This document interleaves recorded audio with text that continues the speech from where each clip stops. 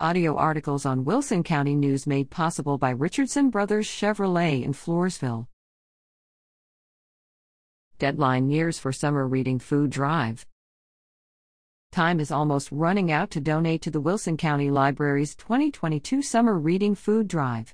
Community members have through Saturday, July 9th, to donate non-perishable food items, which will benefit the Floresville Food Pantry. Items most needed include canned meat or fish, vegetables and fruit, macaroni and cheese, chili, soups, peanut butter, pastas, rice, and dried beans. Do not take expired items, those packaged in glass containers, or that do not have a label with a UPC barcode. For every 5 items donated, you can earn 1 entry for a summer reading prize.